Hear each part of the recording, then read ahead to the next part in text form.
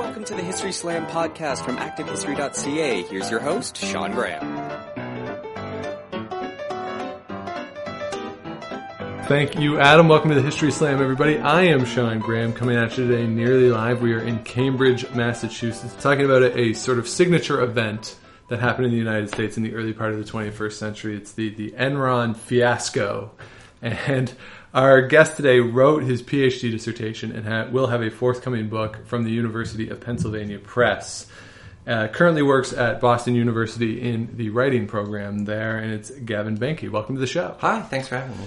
When I asked you to come on the show, in one of my emails, I think I mentioned that I saw a play about Enron last year, which was an hour too long, I felt, and kind of really over the top and being super negative about Enron. So I'm interested to talk to someone who knows a little more of the factual story of what happened. But before we get into that, I want to talk a little bit just about your academic background. Sure. Because it's very interesting, your track from how you went through school, because you started at Georgetown in D.C., MA at the University of Virginia. In English, yeah. And then to the University of Texas in Austin, the hipster capital of the world at this point. Yeah. Well, also a booming, I guess, like tech spot now. Right. But yeah. And then to Tampa for a postdoc at University of South Florida. South Florida. And then SMU in Dallas for a year. And now you're at Boston University. So it seems as though the outlier of all those places, to me, would be Boston, just geographically. Yeah. That it doesn't necessarily fit with the other places. But for you, what has that process been like, and getting to live in so many different places for schools, and at different types of school, like Georgetown, a small private school, University of Texas at Austin, a huge state school. Like you've really seen the gamut of universities. It's been interesting. There's definitely some sort of connection in every single school to its location, right? In kind of unique ways. When I was in Georgetown, and this was in the late 90s, and Bill Clinton was president, and he was an alumnus, there was just this sense of like politics you were around, and it made sense for the city. UVA has this completely like storied past with the South, and in the English department there, William Faulkner had been there for a little while, and they had a monograph copy of The Sound and the Fury in their special collections, and Jefferson had built the place, and sort of steeped in that kind of sensibility. UT, again, there's just such a connection to... Well, the thing that struck me about UT when I was there, and we didn't stop on campus at all. We stopped at the State House in Austin. But you're going along the interstate, and we were going south, and you just see that football stadium. Oh, yeah, like, for sure. It just comes up on you, and it's very clear. And the University of Texas, as far as I know, is a pretty well-regarded academic institution. But I think the way in which most people would interact with the University of Texas around the country is through football. And the understanding that I have about the University of Texas is that sort of football comes first, at least socially and culturally. That football team is so central to what happens around campus. They had this number at one point, I think I heard on the radio when I was there, that like the amount of tax revenue generated by one home game was just astonishing. It's there, but honestly, when I think about like football cultures, UVA pops out way more. Okay, alumni would just drive in from everywhere, right? And I think they don't have. I mean, UT Stadium holds, I think, over 100,000 people. Yeah. UVA's didn't, but game day at UVA, it would be just jam packed trying to get into Charlottesville before the game. Easiest driving while the game was going on. Right. That's when you're going to the grocery store. Yeah, exactly. That's when you're doing all your stuff, but the craziest thing is it would be silent out, because no one would really be on the roads or anything. You could hear these roars from the stadium when something happens. You're sort of really aware, even though I think, UT's football team is far more iconic. Yeah. One thing about UT, or Austin, which I thought was interesting, is having spent some time in Houston and some time in Dallas, Austin is so different from the rest of Texas. You get a sense that people who felt growing up in Texas not quite a part of wherever they were, they don't think of leaving Texas, as they feel Texan in their blood. Right. But Austin pulls all of them. So you have these people from Texas who have sort of an interesting relationship with the state, kind of hanging out there. And that's really interesting because it does have that reputation, right? And it's almost like if there was a place that would have, say, a Democratic mayor in Texas, you would guess that it would be in Austin. Yeah, for sure. Right? It's that little sort of blue enclave. If there is a blue enclave in Texas, you would think it'd be in Austin. But at the same time, it's deeply Texan. Right. Right. Yeah. And so it is a fascinating place. And then South Florida and Tampa has the reputation. Tampa has the reputation of sort of being not the most exciting place in the world. Yeah, and yet you have this big school with a lot of young people that, to me, doesn't mesh with the reputation of Tampa of being a place where cruise ships stop and old people are. You know, to me, that's I think the face of what Tampa is. And yet you have this big school. Yeah. And a lot of college kids there. Yeah, there are a lot of college kids there. It's sort of, when I was there, it was transitioning to more of a four-year institution. But when you're around town in Tampa, a lot of people are USF graduates. And it's a commuter school. So there's a really strong connection between Tampa as a place and that school. A lot of the Hillsborough County Community College students end up transferring into USF. So it's a school that definitely is just really tightly linked to the city and providing a real service for that city. So that's fantastic too. And there's the links between the two are stronger in some ways than say like UVA, which is situated in Charlottesville and is Charlottesville's, I'm sure, biggest employer. But it's also something that's sort of like apart in some ways from Charlottesville. Right. UT Austin, if you think of Austin as sort of this multi-nodal city where you've got the State House there, you've got Dell and sort of a growing tech industry, and then you've got UT. It's one of many big players in the city.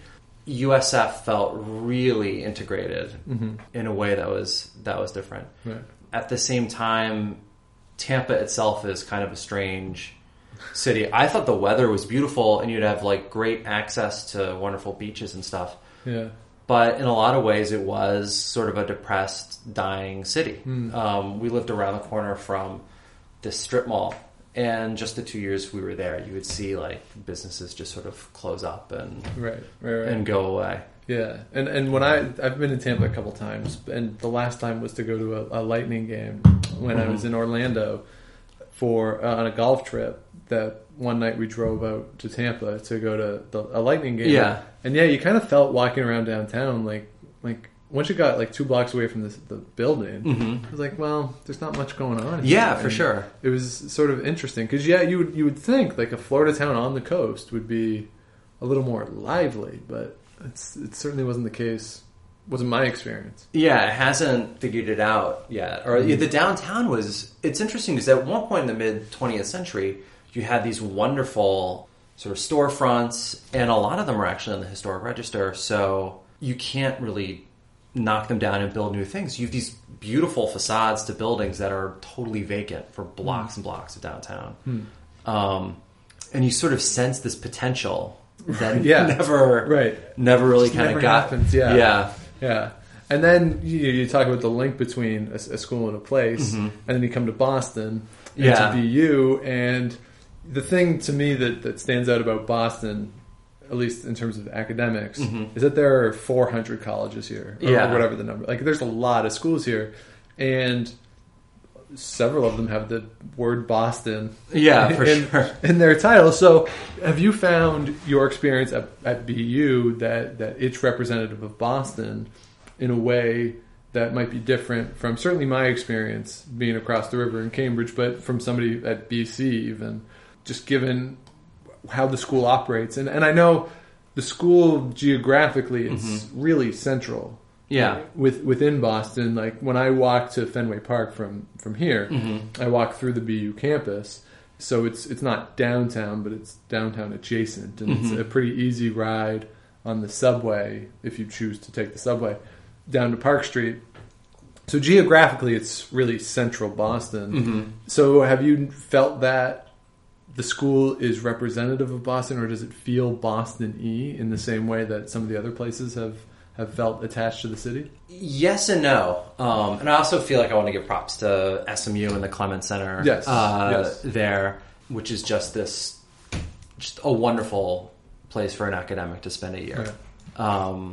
I can't say enough good things about the Clements Center. Yeah. Again, we'll get back to BU. Okay. SMU, the only connection I would have to SMU, and not even a connection, awareness of SMU is when the football team, when they got the death penalty, right, for basically cheating, or the NCAA's version of cheating, which you could argue isn't actually cheating. Yeah. But otherwise you don't have that much connection to it. And the reputation of Dallas is a very spread out city. Everyone has a car, and then SMU, you go to campus to do your stuff, and then you leave campus, and that.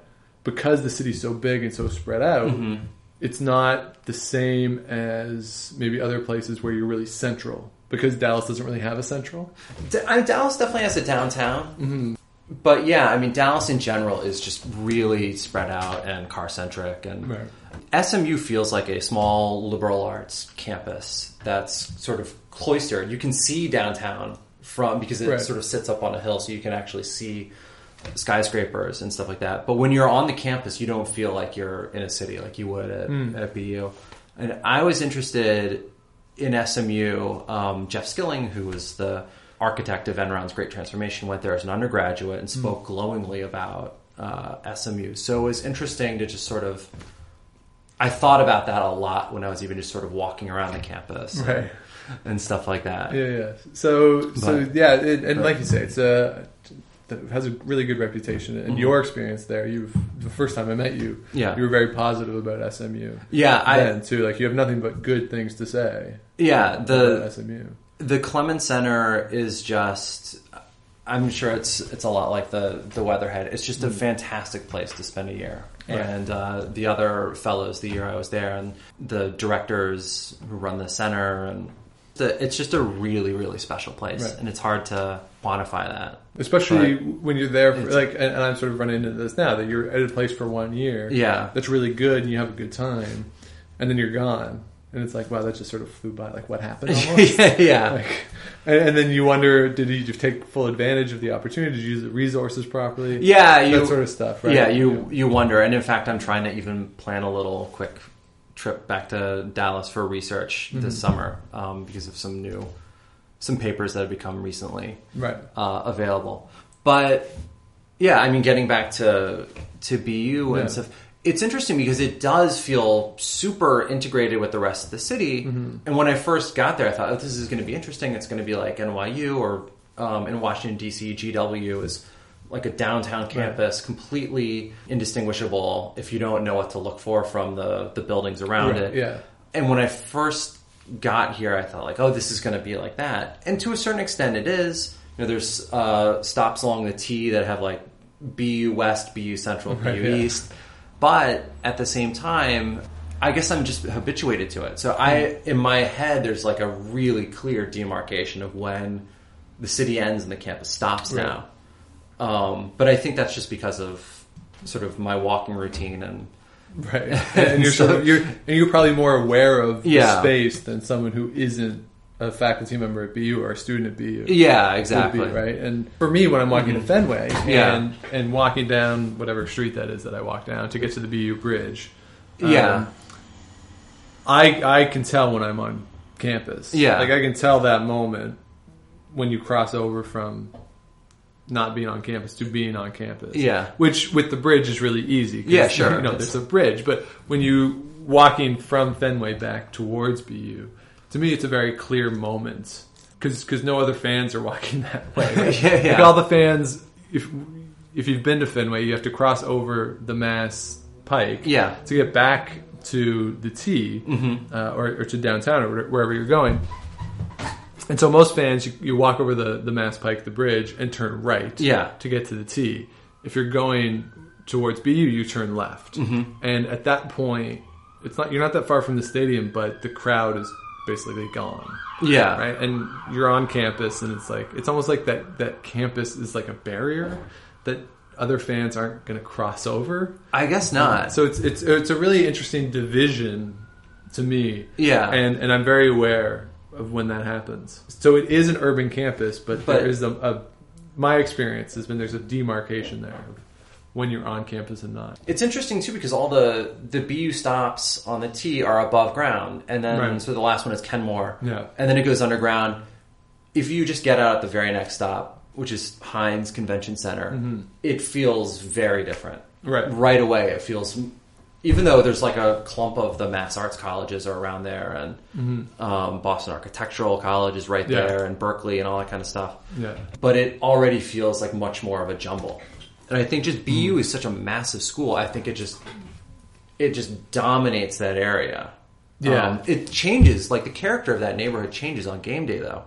All of a sudden there's this whole other crowd of people, all wearing their, like if you sock stuff, and like if you live, say, around Park Street, or you were at Park Street and you had a 7:00 class in the spring, for instance, you would hate the Red Sox.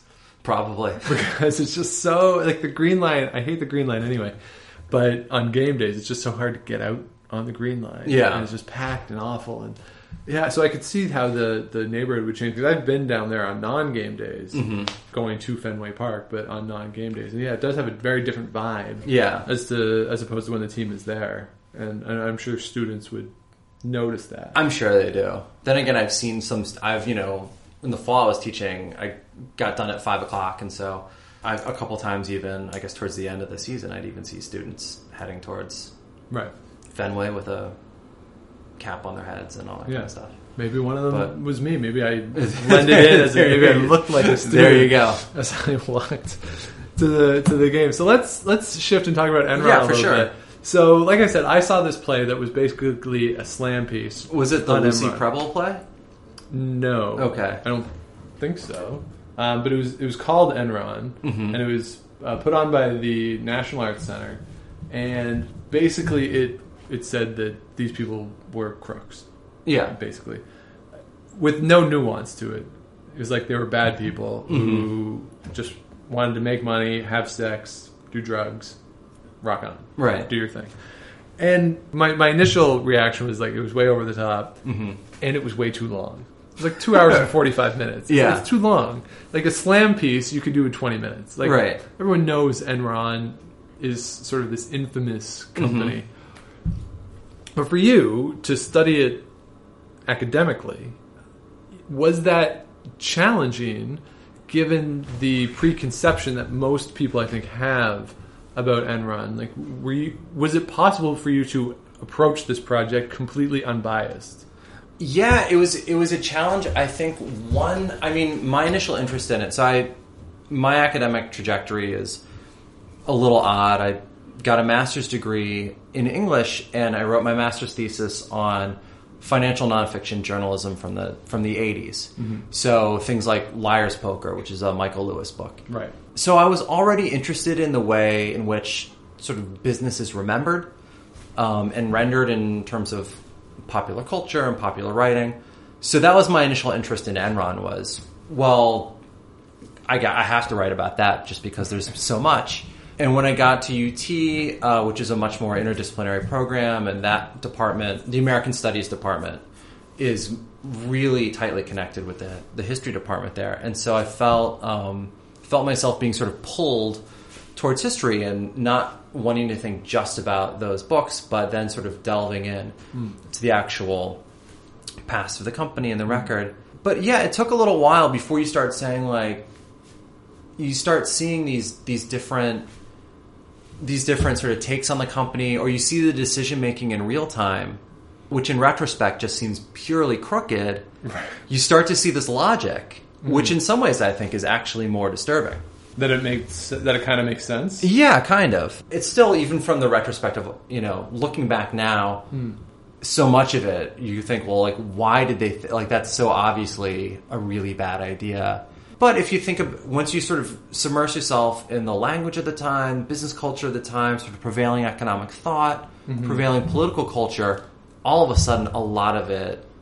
You can see how smart people who never set out to be criminals drifted into this thing. And at the most sort of generous, some of these books and plays and movies will talk about sort of the internal culture and this idea of perverse incentives. And in fact, that's when management scholars write about it. They'll talk a lot about this sort of corrosive internal culture, which is definitely part of it. But I think the connection with a broader business culture and vocabulary and ethos pushing the company in a certain direction is definitely a part of it. Right. So, because with the financial collapse in 2008, like you must have looked at that and sort of seen some of the information coming out and been like, this seems very familiar. Yeah. Like the corporate culture that surrounds a lot of these banks, financial institutions, was present at Enron as well. Was it not? Yeah, and they recruited towards the end of Enron's life. They considered their closest competitors for recruits, Wall Street banks. Right. So they were definitely recruiting from the same people, and it's the same. I think first off, I mean, the financial crisis is a million different things sort of contributing to it, but increasingly complex derivatives are really what's sort of driving, like sort of multiplying the risk in the system.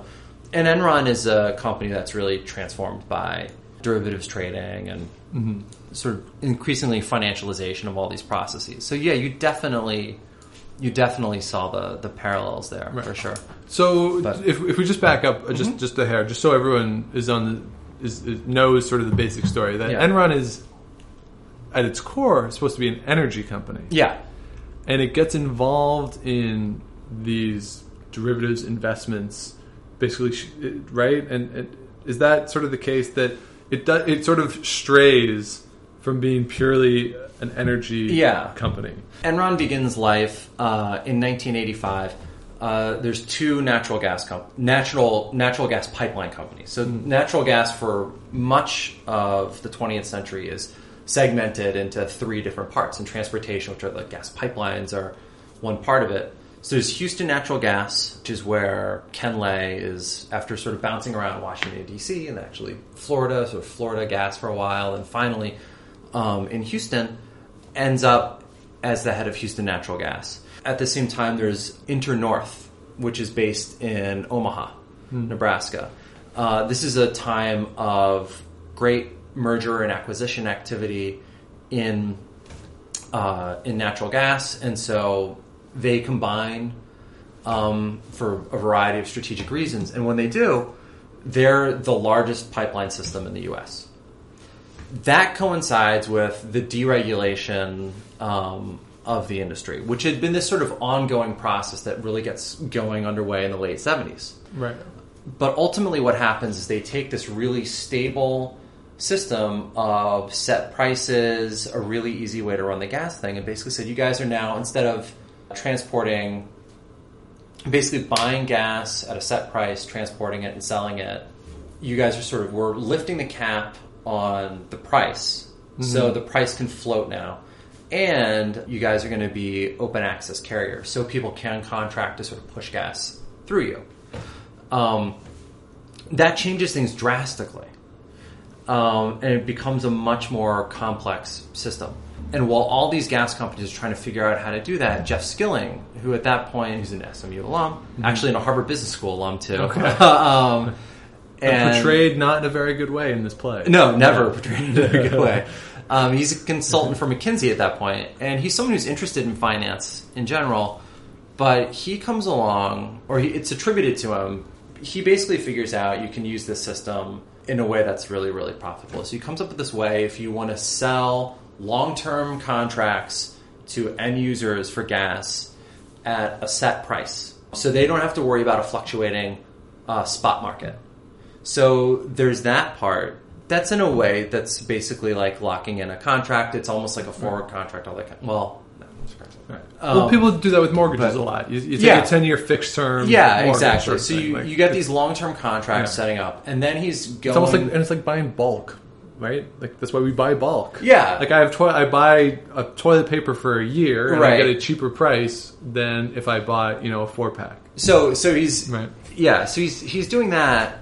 And at the same time, to get gas, he comes up with this system called the volumetric production payment, where he's going to gas producers, which are, for a variety of reasons, strapped for cash, and basically pays for gas that's not extracted yet at a set price. And Enron's actually even bankrolling and financing these companies, which is really important.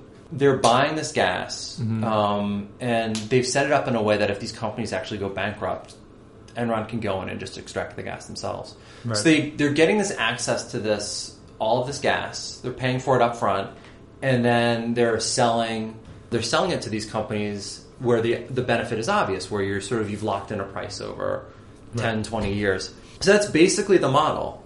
And they've got this extensive network, and they can do it. And so the financialization really begins there. And one way in which they're doing that is, all right, so you've got Enron paying these gas producers up front, but their money is coming in slowly. So how do you sort of get around that? Right. They do it in a couple of different ways. One, he brings in an investment banker from Continental Bank in Illinois named Andy Fastow, who'd been used to securitizing mortgages and all this kind of stuff, and basically pools all of this stuff into a special purpose entity, which is basically a shell corporation, which is called the Cactus Fund. And then you can issue securities. So the money that's basically coming in, the revenue is sort of collecting in this thing, and then you can sell securities to investors. So you get the money up front. So he securitizes this whole sort of thing. That's kind of the beginning of all of that. And then another sort of thing that they're doing, which is really portentous, is their accounting method. They're using mark-to-market, which is something that financial companies do all the time, where the asset price will move around a lot. They're constantly making these adjustments. So they're actually doing that to sort of saying, like, well, we've signed this contract, and even though the money hasn't been realized yet, this is how much this is worth, and so we're booking the profit now. So all of that's happening. Right. That quickly expands into not just long-term contracts, but offering a bunch of different derivatives products to end users. So you can buy like forward contracts from them, you can pay like swap options where you're sort of dealing with almost just like settling accounts of balances versus the spot rate versus these sort of fixed rates and all this kind of stuff. So it becomes really complex really, really fast. That works well in natural gas. Everything's sort of going great. And in fact, the industry is moving that way anyway. In fact, forwards contracts are already beginning to trade around the same time on the New York Mercantile Exchange. So the financialization of the industry is already underway a bit. All of a sudden, Enron has competitors. Around the same time, for a variety of reasons, there's sort of a push towards electricity, wholesale electricity trading, which makes perfect sense for Enron, especially once, as part of the 1992 Energy Act, you can basically, natural gas companies can be exempt from an old New Deal era law, which would have prevented them from dealing in electricity. So they get into that. So that kind of makes sense. That's what gets them into California, which is this huge fiasco. Right. So there's this, Skilling has created this sort of like trading financial sort of side of it. At the same time, Enron's like any other multinational company with projects around the world and thinking about power plants in different places and emerging markets and all that kind of stuff. That creates this inherent tension. And then once you get to to skip a lot of stuff, once you get to the second half of the 90s, especially with the rise of Silicon Valley and the new economy, you can see this in Skilling's language. He starts thinking about Enron not as an energy company or an electricity power company, but more of a company that has mastered the art of making money out of networks. Right. And this is around the same time network is becoming just this buzzword. Exactly. Everyone wants one. So it suddenly becomes Enron's core competency isn't the energy business, it's manipulating networks. Right. And that's what leads it into all of these different things. Which is what I really don't understand, because at its core, if you're supposed to be an energy company, what's wrong with being an energy company? Yeah. Like, and making money being an energy company. And it's one of these things that I don't really understand generally, and it seems like a lot of companies do this where they expand beyond what they're good at. or even what their initial purpose was to be. Yeah. And it just gets too large. And they do, instead of doing one thing really well, they do a lot of things mediocre. And in the case of Enron, things completely collapse in on themselves and people go to jail. But it's based on this, to me, a business principle of expand, expand, expand. And that if you make the same amount of money in 2015 that you did in 2014, that's not good. Even if you made $1 billion, because you're not growing. Yeah. It's this mentality that you always have to be growing. So there's definitely this sort of growth part of it, which is, again, it goes back to sort of corporate control. And if you read like analyst reports and what's going on with this company's stock, there's a huge amount of discourse and chatter around publicly traded companies and what are they doing. So it's not like the sort of push to grow is like this id sort of urge towards grow. I mean, there's an apparatus sort of pushing companies in that direction. In terms of like expanding and all that stuff, what I think is really interesting, especially in Enron's case, is it's almost like a re-expansion after a drastic recalibration in the late 1980s. Like a lot of U.S. companies, gas companies diversified. So there's this moment when gas companies, just like other companies, are conglomerates. So there's this idea that you're not focusing on one specific business, that you're growing, but sort of combining businesses that aren't necessarily related to one another. Right. It's almost a form of hedging. Yeah, right? It's exactly a form. Yeah, absolutely it is. And then, but in the 80s, that sort of really, and Wall Street is really pushing this, is saying like, we're going to break these companies up. We're going to make them leaner. It's a return to your core competency. And you can see that even in Enron's sort of rededication at the end of the 1980s. Ken Lay saying, like, we're going to become a leaner corporation. After that combination of Internorth and Houston Natural Gas, they're shedding lots of these other businesses that they had owned. What's interesting is the sort of re-expansion at the end of the 90s comes because Skilling thinks of their core competency not as energy. So from that logic, Enron wasn't reconglomerating at all. Right. It was really doubling down on that kind of idea of we do one thing really, really well.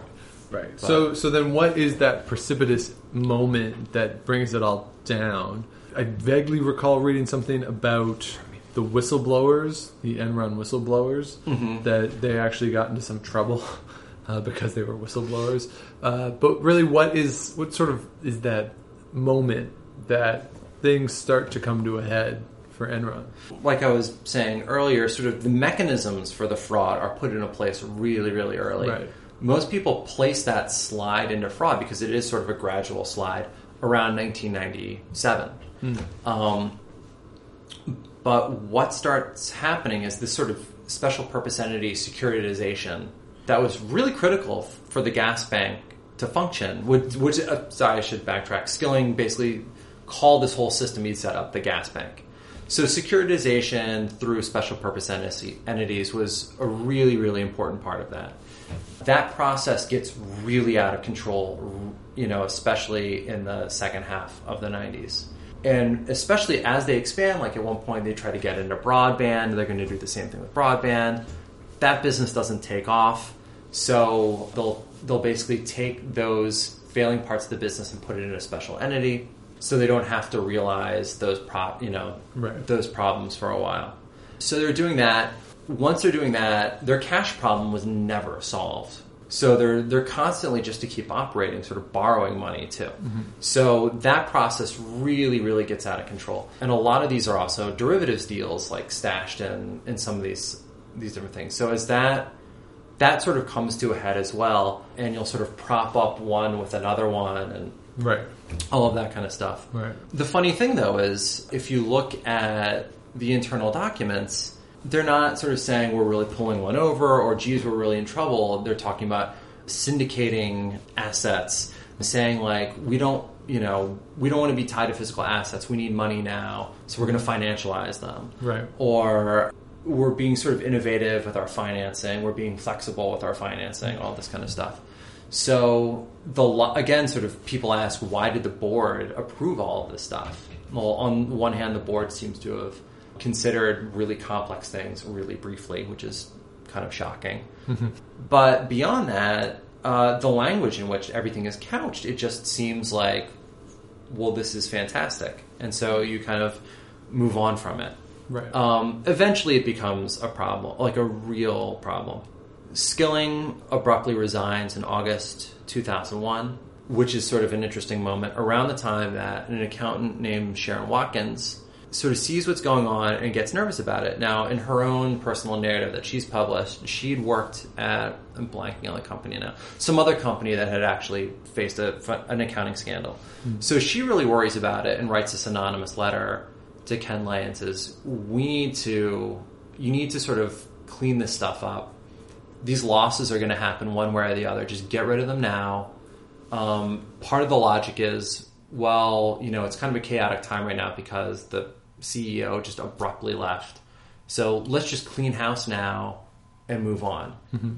He agrees. So in October 2001, during a quarterly analyst report, they say what they're going to do is unwind a lot of these deals and just take the hit and move on from there. That hit is $1 billion. So he goes and is sort of going through the script, and all these people are on the conference call, and he just sort of blithely mentions that we're taking they call it a non-recurring charge. Basically means a loss. And interestingly, this never gets reported, but I love this. There's actually lines got crossed on the conference call. So at one point there's this confusion where somebody thinks he's on a call with someone else, and then finally they figure it all out again. But so that's kind of a big deal. Mm-hmm. And the Wall Street Journal starts sort of picking up on it and reporting. So more questions happen about this loss and what happened. The funny thing, though, is it's not like any of it's a secret. If you read after Skilling leaves, analyst reports basically saying Enron has to clean up its finances. So it's not like people didn't know that there were these things out there. But it raises more questions. So there's more scrutiny suddenly on a lot of these special purpose entities. At the same time, sort of the stock is sort of going down. It had been going down all year, but it really starts to plummet as sort of more questions emerge. Finally, they go back and they're going to clean house even more and issue this other statement. And they notice this accounting glitch, which I still haven't decided if this is like intentional fraud or if it's, in some cases, or if it's just the financing was so convoluted they don't know. But technically with these special purpose entities, at least 3% of the money coming into them has to come from outside. Okay. So it has to be from somewhere else. So they were getting this stuff, but to get that money in, they were like guaranteeing, they were basically borrowing money in a roundabout way. Okay. So someone basically says, well, you know what, we actually, we need to re-report all this stuff. So they re-report stuff going back to 1997. So this is 2001 at this point. And they basically cut their profitability in half. So all of a sudden, this like phenomenal financial story of like business genius and stuff just looks bad. Mm-hmm. And once that happens, the stock goes further. The Wall Street Journal is relentless in its publishing.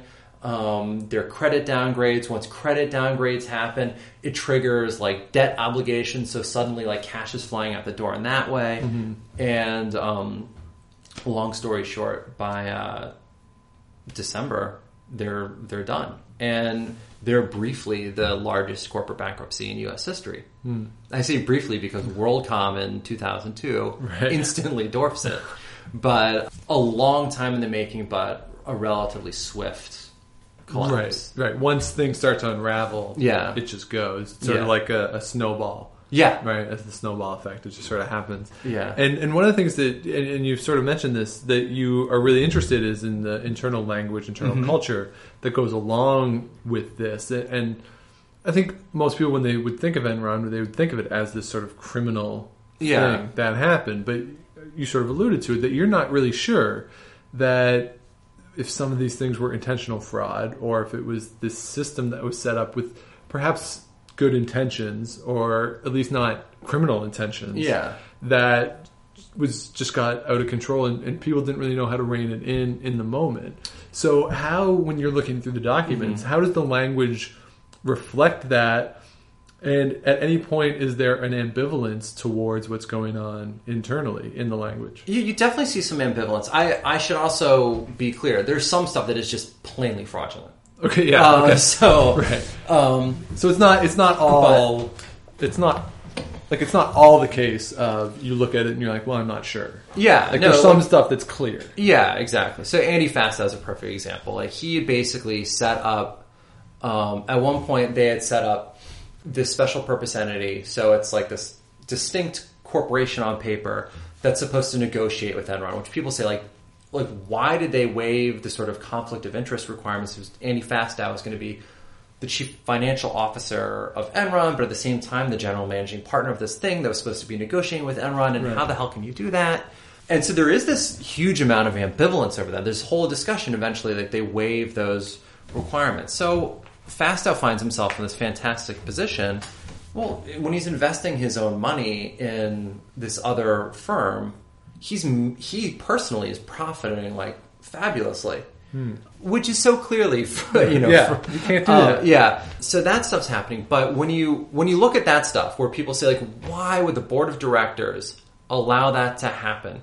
Well, if you look at the sort of language that gets used in presentations, they talk about setting up an internal marketplace. Right. And if you think about the sort of broader context of the market as this perfectly democratic instrument, which is this sort of great equalizer, that's sort of a broader discussion, this idea of an internal marketplace suddenly makes like, well, that's brilliant.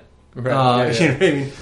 That's actually sense, exactly more honest. So you see these weird slippages of language like that. Here's another example. Arthur Andersen, which was the accounting firm, which was supposed to be doing auditing for the firm's books, but was also operating as basically a service provider. Enron was a huge client. That seems like a huge conflict of interest. Right. So that gets raised in front of the board. Well, it's called an integrated audit. Which you think about the language of Silicon Valley, right. Suddenly seems like this like brilliant thing as well. Right. So you see stuff that in retrospect seems just like really bad ideas, invitations to fraud.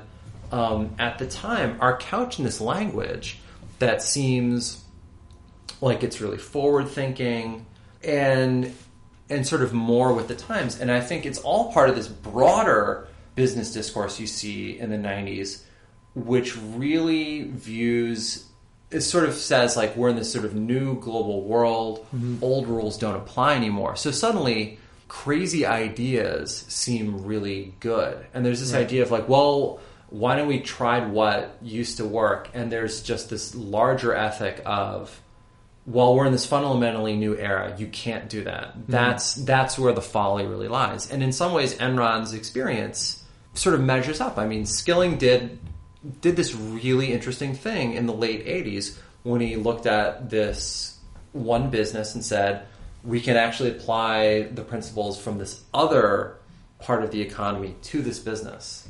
Right. That's really smart and interesting. Right. And kind of innovative in its own way. Right, absolutely.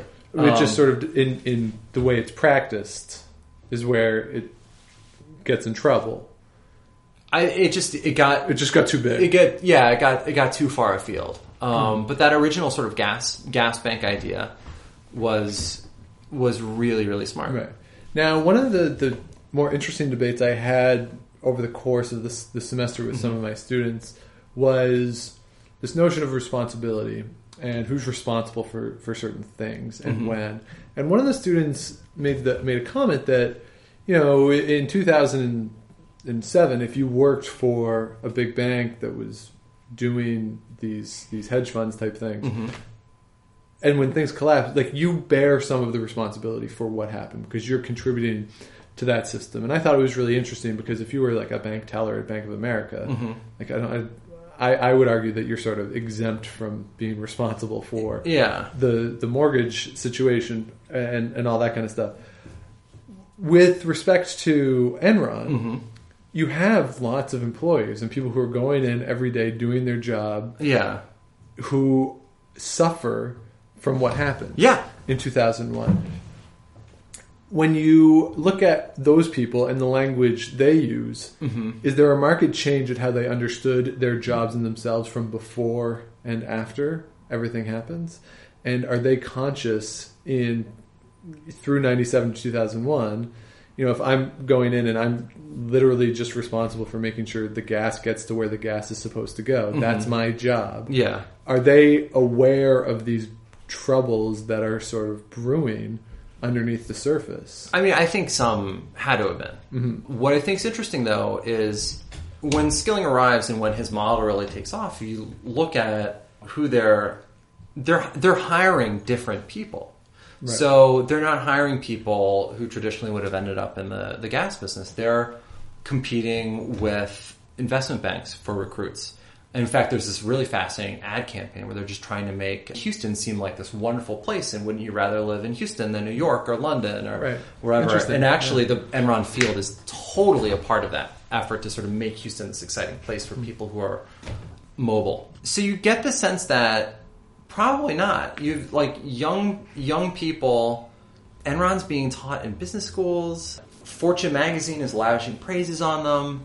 No, you get the sense that probably not. The interesting thing is, right after the company collapses, they set up this website, laid off one guy, where he's trying to hawk T-shirts of drawings of Ken Lay behind bars and stuff like that. But it also sort of becomes this little bit of a forum for students to push out new ideas. And so the language of entrepreneurialism and are we innovative still is circulating among these Enron employees. Interesting. So I think one of the interesting things about Enron is I think the ethos basically survives. And even though a lot of the employees were angry, of course, with the company and what happened, some of the culture remained. They didn't eschew the culture entirely. No. Which is really quite remarkable. Yeah. Given how angry a lot of people were. Yeah, I think so. Yeah, and there's definitely an anger. And there's also an anger because some people were just summarily fired and some people were retained and actually paid retention bonuses. Right. So there's this really weird split. And if you look at that, the website's gone now, obviously, but archive.org has a bunch of those pages. They set up this thing called the Enron Relief Fund, where they're basically pressuring employees who are still there to contribute some of their bonus money to the people who were laid off. And so there's definitely an anger. And if you read some of the emails, there's definitely this anger, this feeling that they've been had, but it's not as if it was this they weren't radicalized and turned into a bunch of Marxists or anything like that. Now even when I was in grad school, I did a few oral histories with former employees. I quickly stopped though because it's their reaction is fascinating on its own. I was getting lots of stuff from the movie or the books. Yeah. And lots of, I should have known this. So there's this weird mix of pride on the one hand of having worked there. I think for some people, not all people, but some people, it was a really good experience. Mm-hmm.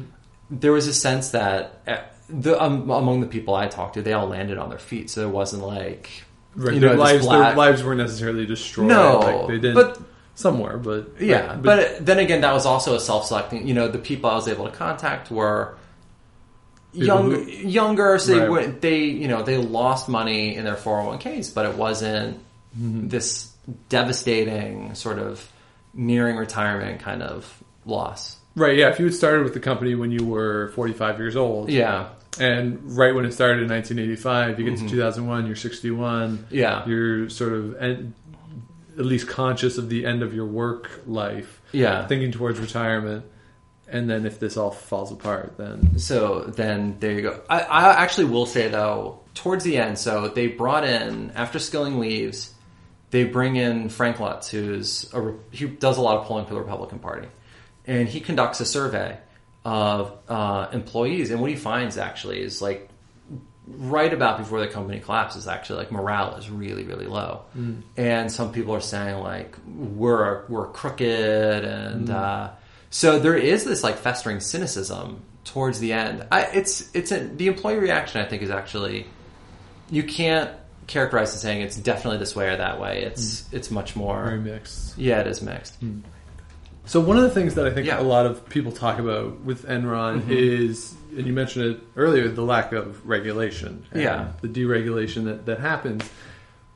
But in listening to you talk about the language that's being used, that some of this language would probably get by regulators too, would it not? Like this idea of that they're innovative and that they're being they're integrating. Like this sort of language, would that not also get around certain regulations? That it's not that they're trying to necessarily hide fraud, at least early on. Yeah, that they're just sort of building and trying to try new things. Yeah. And isn't that kind of the point of business to a certain degree? Yeah, it's interesting. So the relationship with regulators, especially, it's easy to document in the early part of the 90s. It's just a different conversation, but it's still there. So one of the big things they need is, first they need, from the Securities and Exchange Commission, this permission to use mark-to-market accounting.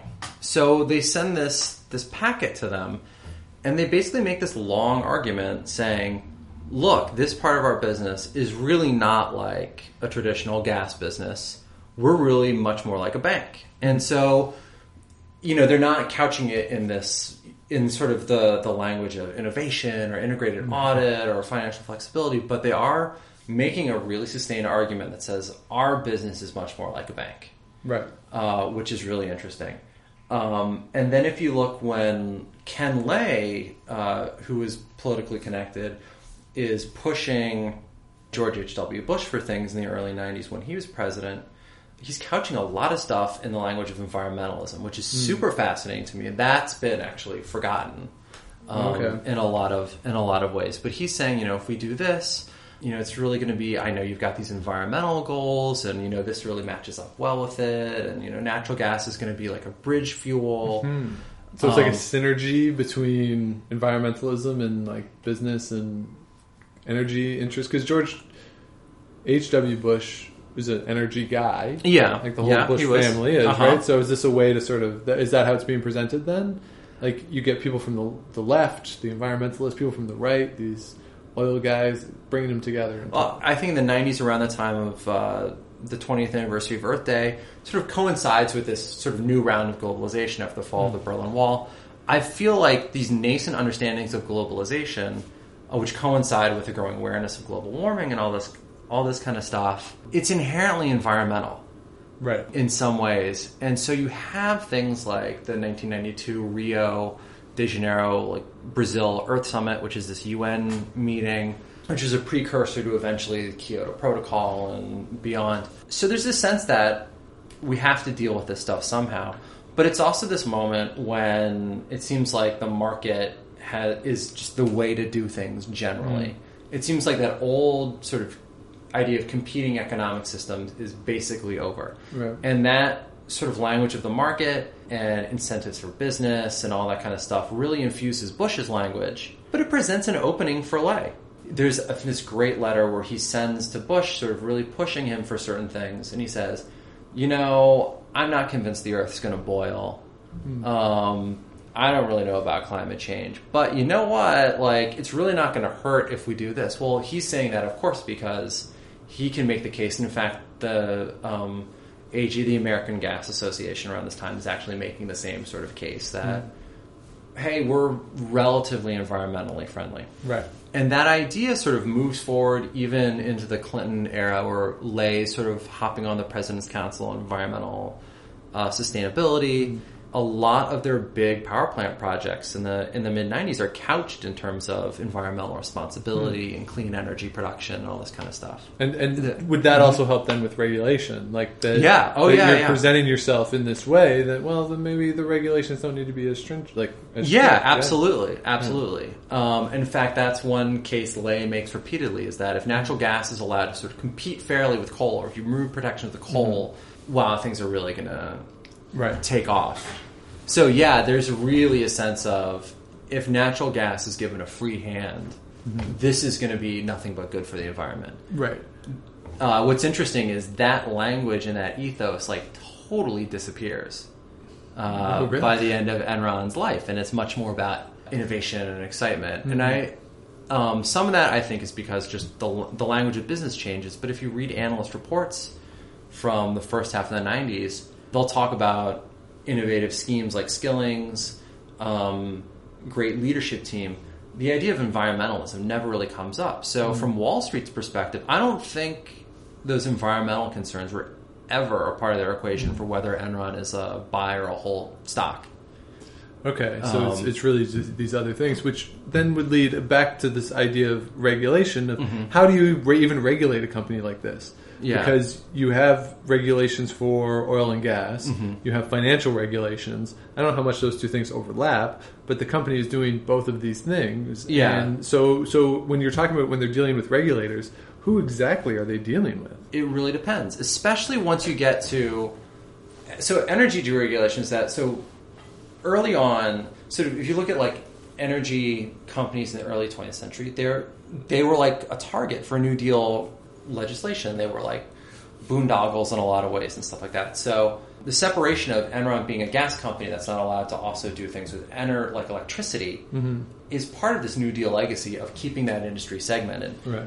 The sort of push towards allowing exemptions from that Public Utility Holding Company Act, or PUCA, is part of the 1992 Energy Policy Act. So that sort of weird, like, well, maybe we can sort of make an exception for certain companies is starting to ramp up. What's interesting, though, is that once Enron decides, well, electricity wholesale trading is like way bigger than natural gas, and that's really where we need to be.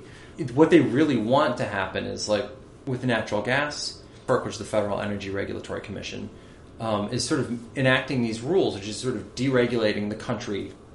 Like, one big nationwide deregulation, and another one, states have to deregulate their energy system, their electricity systems. So they're sort of courting states like on an individual basis, which is a maddening process for Enron. So they're making different pitches to different states. Right. And eventually, if they get one big success in one state, they're gonna sort of use that as like a sort of model to point to. And for them, it's California. And so they make lots of pitches to California. And that becomes a massive disaster. And when the California energy crisis happens in 2000, 2001, if you look at Enron's internal literature, and even some speeches not Ken Lay, but Jeff Skilling are making, it's a defense of deregulation as a principle almost. Because Enron's fate is really tied to a lack of regulation. The derivatives contracts, which like let you hedge against risk, especially price risk, they don't really make sense in a regulated environment where things are set. So you kind of need, if you're peddling risk management, peddling sounds dismissive, but if you're selling risk management products, you kind of need a risky environment. So that makes sense, and that's what you say when you think of these things almost on a micro level. A lot of them make sense. Yeah, but in the macro, when you look at it as a whole, it doesn't. Yeah, and that's really quite fascinating. And I guess just the last thing I would ask is how much of the Enron story is emblematic of or related to just the 90s in general. And I don't think old enough to really be conscious of the economic situation in the 1990s, but it's remembered at least or talked about as being a very prosperous time. Yeah. The economy was good and people were making a lot of money doing big things, and was this growth associated with the 90s and the culture of the 90s of constantly growing and pushing for more? I think so. I think what was interesting, and I think the biggest thing to wrap my head around is because Enron falls apart on George W. Bush's watch, and because there are these demonstrable ties between Ken Lay and the Bush family, although they're not insidious though, but they're there for sure. Right. It gets taught it gets remembered as this sort of part of this like Bush era boondoggle. But in some ways, out of the three presidents Ken Lay operated under, I guess Reagan too, but in terms of Bush, Clinton, and then Bush too, it's George W. Bush actually had the least relationship, and there's this like instant distancing themselves. Sure.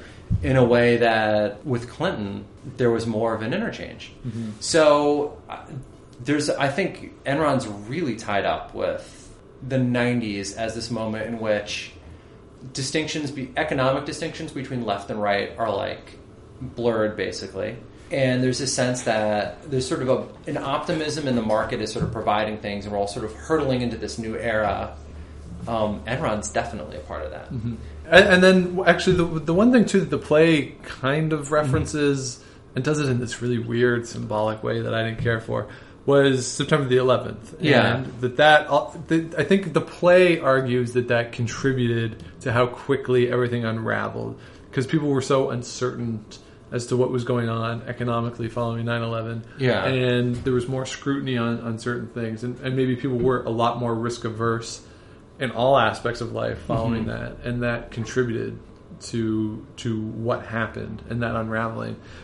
Would you say that September the 11th had anything to do with Enron? So there's another dissertation out there that argues that understandings of Enron, at least in political culture, are sort of super wrapped up in 9/11. Right. And I think there's something to that language that some senators use when Enron executives are being grilled, calling them economic terrorists and stuff like that. Right. I think Enron, it was going to collapse no matter what. I mean, there was that was sort of inevitable. If you look at the way it's remembered, in certain late night jokes will sort of mix the two, and George Bush is in a secret location. It's because he doesn't want to answer questions about Enron. Ken Lay makes this really just stupid comment saying just like the country's under attack, we're under attack. What I do think is actually interesting is if you go into 2002, when Sharon Watkins is named as one of Time's People of the Year, along with other whistleblowers. And one of those other whistleblowers is someone, I'm blanking on the name now, but an former FBI employee. And so it's this saying basically you know what, we haven't made the changes to make us safer yet, and all this kind of stuff. So I think there is this sort of, if you look at the early aughts as this time of intense anxiety that 9/11 kind of ushers in, I think Enron's definitely a part of that.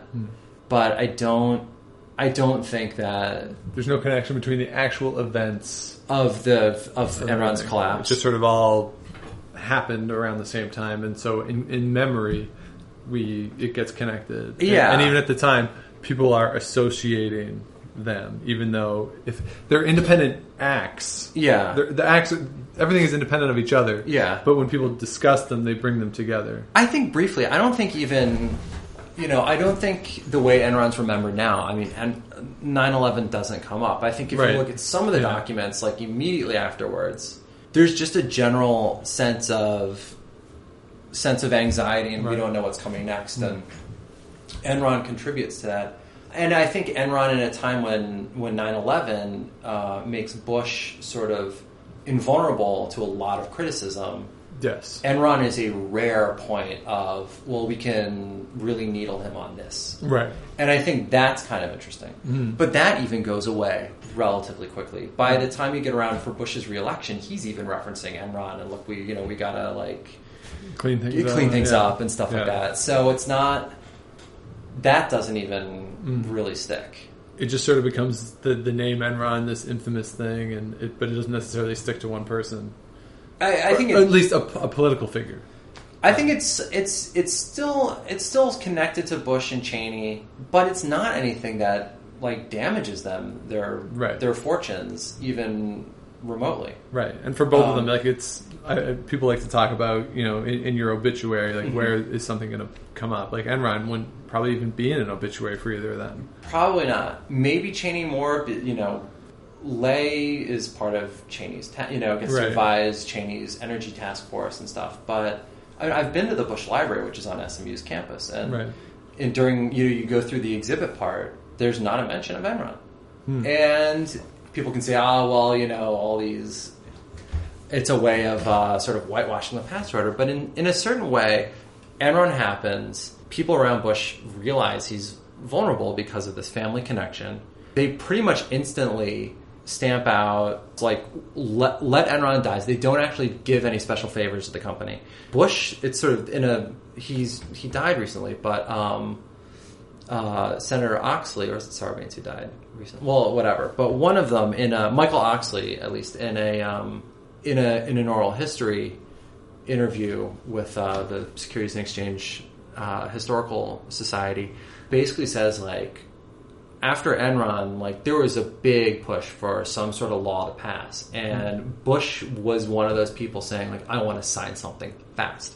So there's a sense of, like, distance, neutralize immediately. And in fact, if the irony of, I think, Bush and Enron is, Bush was opposed to campaign finance reform. Right. Which had been sort of languishing the year before. Well, Enron's, the revelations of Enron doling out money to all these different politicians, suddenly that issue has new life. And Bush, who normally would have, like, vetoed that bill or lobbied against it, just stays out and just bites his tongue and signs the law when it comes up to his desk. And Enron really forces his hand. So in a weird way, it all sort of ties back. It kind of. Yeah. And Bush is, in fact, in a weird way, he's the president, even though he's most associated with the company, is the one who has to take actions against the company. Right. And of course, Bush's legacy is going to be remembered for other things. So, yeah, I mean, Enron is a blip for him, and I think rightly so. But well, it really is a fascinating story, and I fear we've only sort of scratched the surface on everything. And like I said at the top, you have a contract with the University of Pennsylvania and working on the manuscript right now. So a book will be forthcoming, and if you Google Gavin, you can find his academia page. There's a bunch of articles up there that are open access that you can go in, look at them. One of my favorites, at least the title, I really like the title of Electronic Bits and 10-Gallon Hats. Yeah, that's the name of the disc. I really like that title. The subtitle being Enron, American Culture and Post-Industrial Political Economy. So you can go find all that stuff. You can find him on Twitter. He said he might start Twittering again. Yeah. You have it. It's just not necessarily active recently. I understand. The last tweet was about missing a flight. That no one retweeted that. So, and that was like 2 years ago. But it's on my list of things to do. Right. So you can find them, and you clearly got on there somewhat early because your name is your handle. It's at Gavin Benke, Benke Benke, and very few people have that with just their name, no underscore, no nothing. Like so, yeah, you got the handle that you want. I've been sitting on it for years. So that is, of course, Gavin Benke from Boston University. Thank you so much for doing this. Thanks very much. If you have any questions or comments for the podcast, it's historyslam@gmail.com, Twitter @Dr. Shawnee Fever. And if you're out and you see Enrico Palazzo, please say hi for me.